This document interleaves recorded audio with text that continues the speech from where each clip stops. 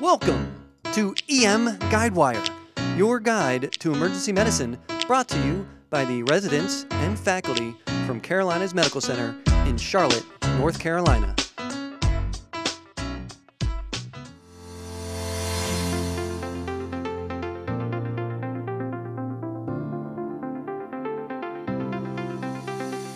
Hey gang, Bryant Allen of the EM Guidewire team here to talk to you about that ever-growing thorn in our side, sepsis. Nearly 20 years ago, the efforts of the Surviving Sepsis campaign began, and our first iteration of sepsis definitions just turned 15. With more than 1.6 million folks getting tagged with a diagnosis of sepsis in the US each year, and the fact that it continues to account for over 250,000 deaths annually, sepsis is as important as ever for us to be talking about.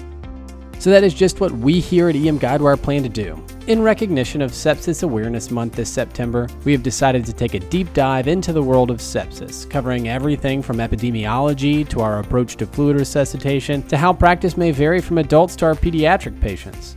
Given that almost 85% of admitted cases come through our doors, it is important that our EM team and those who end up caring for these patients on the inside know what is going on.